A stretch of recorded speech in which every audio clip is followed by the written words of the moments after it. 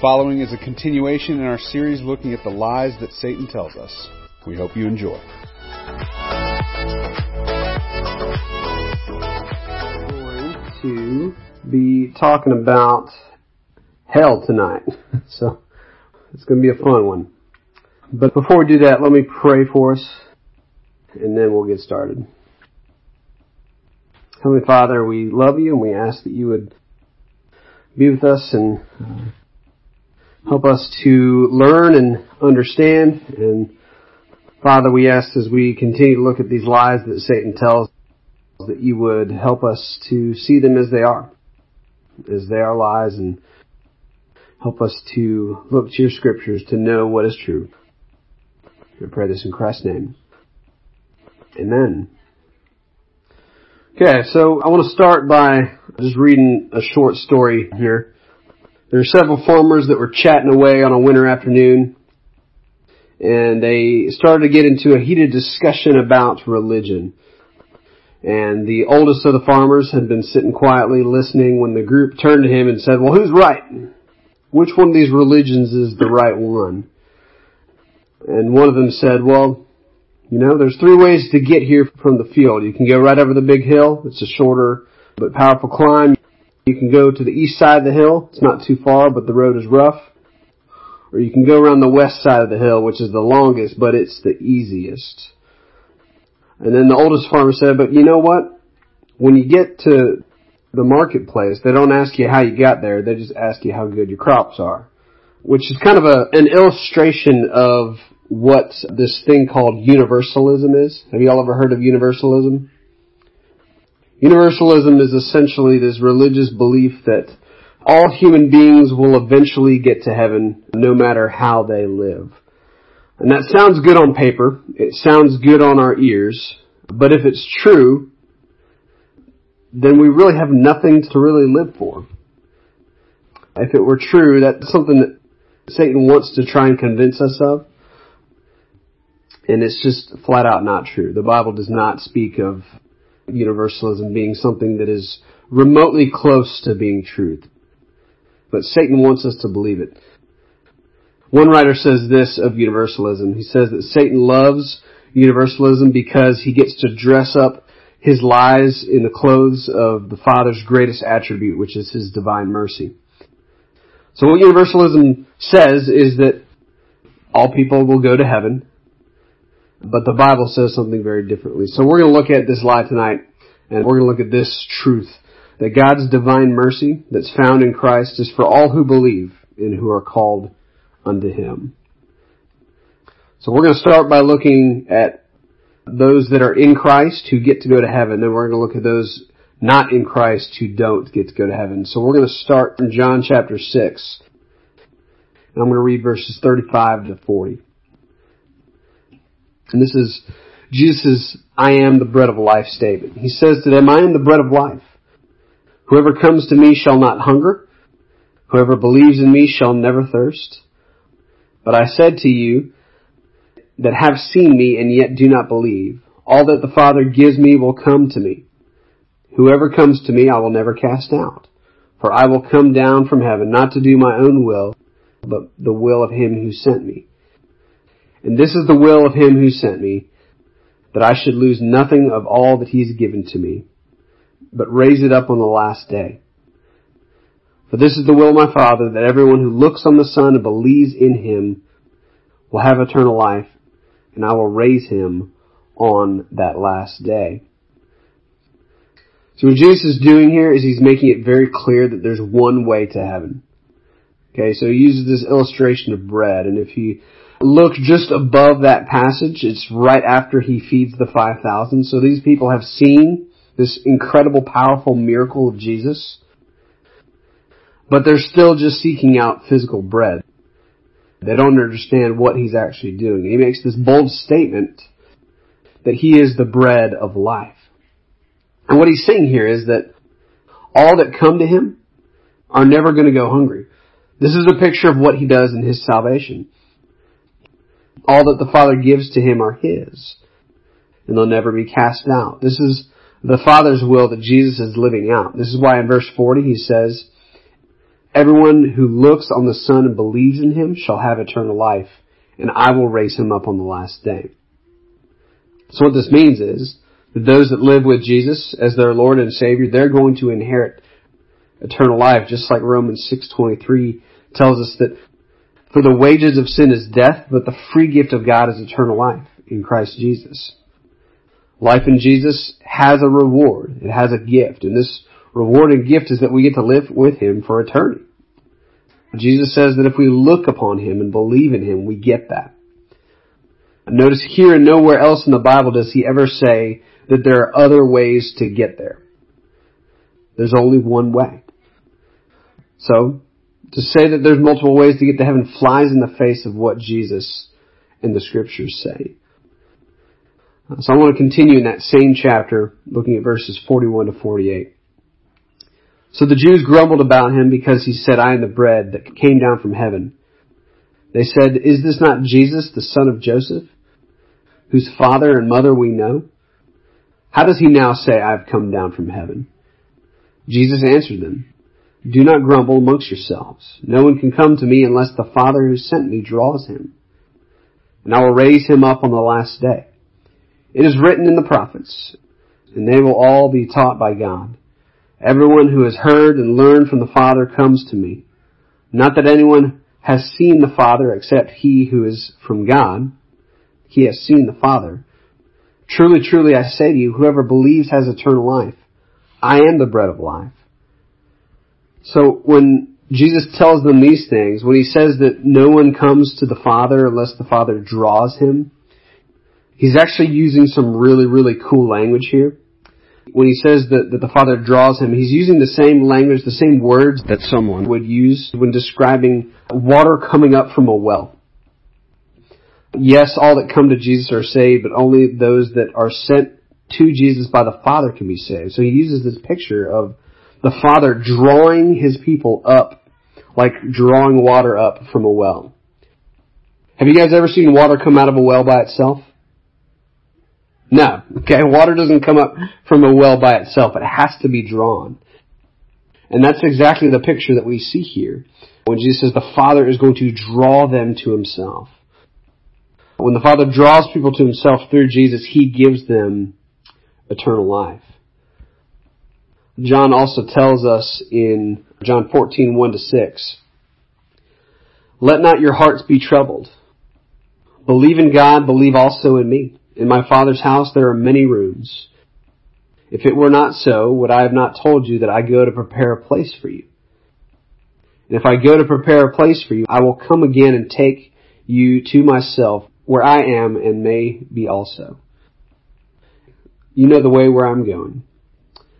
Jesus is talking to his disciples here.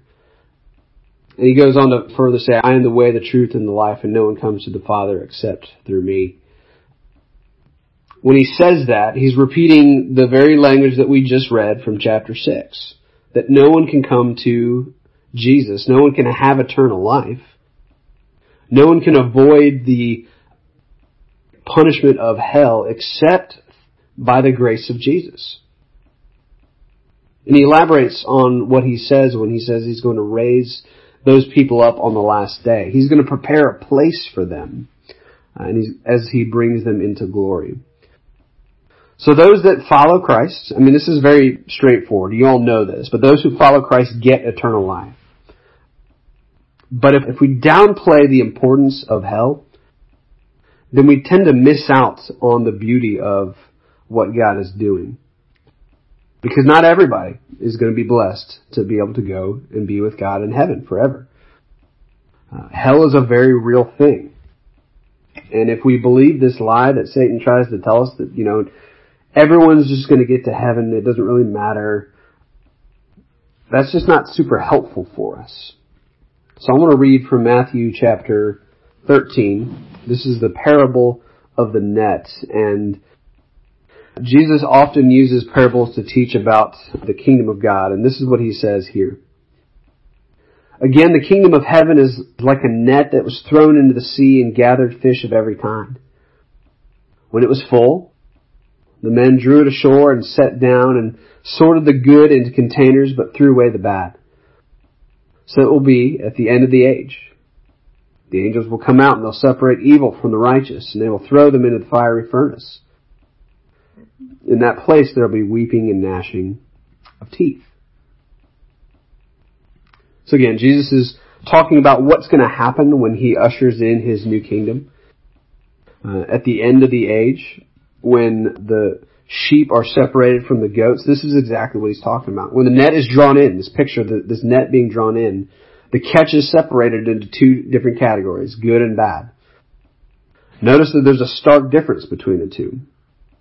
There's not a good and then just a less good. No, it's good and bad. It's very clear. He continues this illustration by applying it to eternity. In verse 49, he says, so it will be at the end of the age. The angels will come out and they'll separate evil from the righteous. Again, there's a stark difference between these two. There's righteous, and then there's evil. There's no righteous and less righteous. It's righteous and evil. And the destination for the two are very, very clear. Okay, the destination for evil is clearly laid out in that they're going to be thrown into a fiery furnace. This is the place that he says will have weeping and gnashing of teeth. And this is a direct contrast to heaven, where Jesus tells us in Revelation 21, he's going to wipe away every tear from our eyes, and death shall be no more. There shall be no mourning, no crying, nor pain, for the former things have passed away. But for those who don't trust in Christ, they will go to that place of weeping and gnashing of teeth. Looking at Revelation chapter 20, Jesus says this, and this is the judgment before the throne. Then I saw a great white throne and him who was seated on it. From his presence, earth and sky fled away, and no place was found for them. I saw the dead, great and small, standing before the throne, and the books were opened. Then another book was opened, which is the book of life. And the dead were judged by what was written in the books according to what they had done. And the sea gave up the dead who were in it. Both dead and Hades gave up the dead who were in them, and they were judged, each of them according to what they had done. Then death and Hades were thrown into the lake of fire. This is the second death, the lake of fire. If anyone's name was not found in the book of life, he was thrown into the lake of fire. This is kind of a difficult passage for us to wrap our heads around. But if you think about it, it's actually fairly straightforward.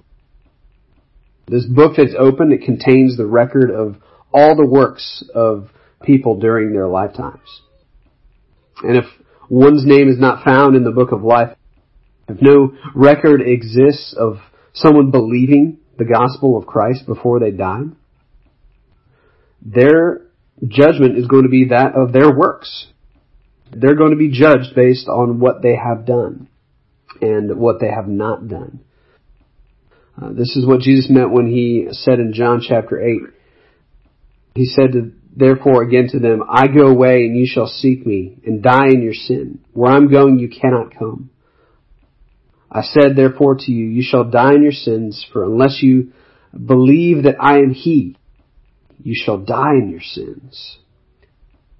So it's very clear that hell is a real place. It's not something that, is just supposed to scare us into believing in Jesus. It's not something that we're just supposed to fear just so our behavior is in control. Hell is a very real thing. And Satan wants us to think that it's just this, it's just this idea, right? But it's not. It's more than that. Individuals at the final judgment, as we see in this passage in Revelation 20, they're there because they have rejected Jesus and his gift of salvation. And according to the scriptures, human works will never satisfy the righteousness of God. A person can do all the good works, like you can be like Mother Teresa and still not get to go to heaven. Because it's not based on your good works. It's based on Jesus' good works and his only. One of my favorite C.S. Lewis books is The Screwtape Letters. In the Screwtape Letters, it's this letter between these two demons. They're kind of writing back and forth, like talking about how they torment individuals, torment humans. And C.S. Lewis writes in one of his chapters, this is the elder demon to the lesser demon. He says, the safest road to hell is the gradual one. It's the gentle slope, a soft underfooting, without sudden turnings, without milestones, without signposts. See, what Satan wants to do is he wants to lull us into thinking that eternity is not that big a deal. So he doesn't want us to have this like grand picture of what hell is. He wants us to downplay it to the point where he wants us to think that it even doesn't exist. Like everyone just gets to go to heaven. And that's super unhelpful. It's a poor view of eternity. And if you can convince us that hell either doesn't exist or is just some sort of fairy tale, then there's really nothing for you to be afraid of and really no reason for you to live faithfully to Jesus. And that's why it's a lie. Because Jesus wants us to live faithfully unto Him. We should have a healthy understanding of what happens when we die. Now, we don't need to overplay it. We don't need to overplay hell and just talk about fire and brimstone all the time, because I don't think that's helpful either. But we need to have a good understanding of where we're going and where we're not going. The whole lie of universalism aims to use God's grace in a way that it was never meant to be used. Yes, we believe in grace. Yes, we trust in what Jesus has done. But as we have already studied in this series, that's not a license to live however we want. It doesn't just mean that, we'll just end up in heaven so we can just do whatever we want now. Because eternity is real. Either eternity separated from God in that second death that we saw in Revelation 20, or eternal life in Jesus. So, again, we need to have a healthy view of what hell is, a healthy view of what life on earth is and how that affects the rest of eternity. What we do now is important, right? The way that we live is important, not because our works gain us access to heaven, but it shows where we're going. It shows the fruit of our lives, and it shows others and communicates to our own hearts that, I believe in Jesus. I trust in Him. And it's going to change my life. Now. It's going to change my life for eternity. So again, we need to have a healthy view of what eternity looks like. That means that we need to not downplay the importance of hell. Because without the grace of God, we would be destined for hell. So let's spend some time talking about that in our small groups. But before we do that, let me pray for you. Heavenly Father, thank you for this day. Thank you for calling us, Lord. We thank you that you draw us like you draw that water up from a well. I pray that you would work in us as we discuss, work in us as we go through some questions that kind of help direct this topic for us tonight. I thank you for each individual that has come tonight, that you would bless them and just bless us as we spend some time in small group. I pray this in Christ's name. Amen. Thank you for tuning in. We hope this has been helpful for you. Please keep an eye out for more audio upcoming from WYM.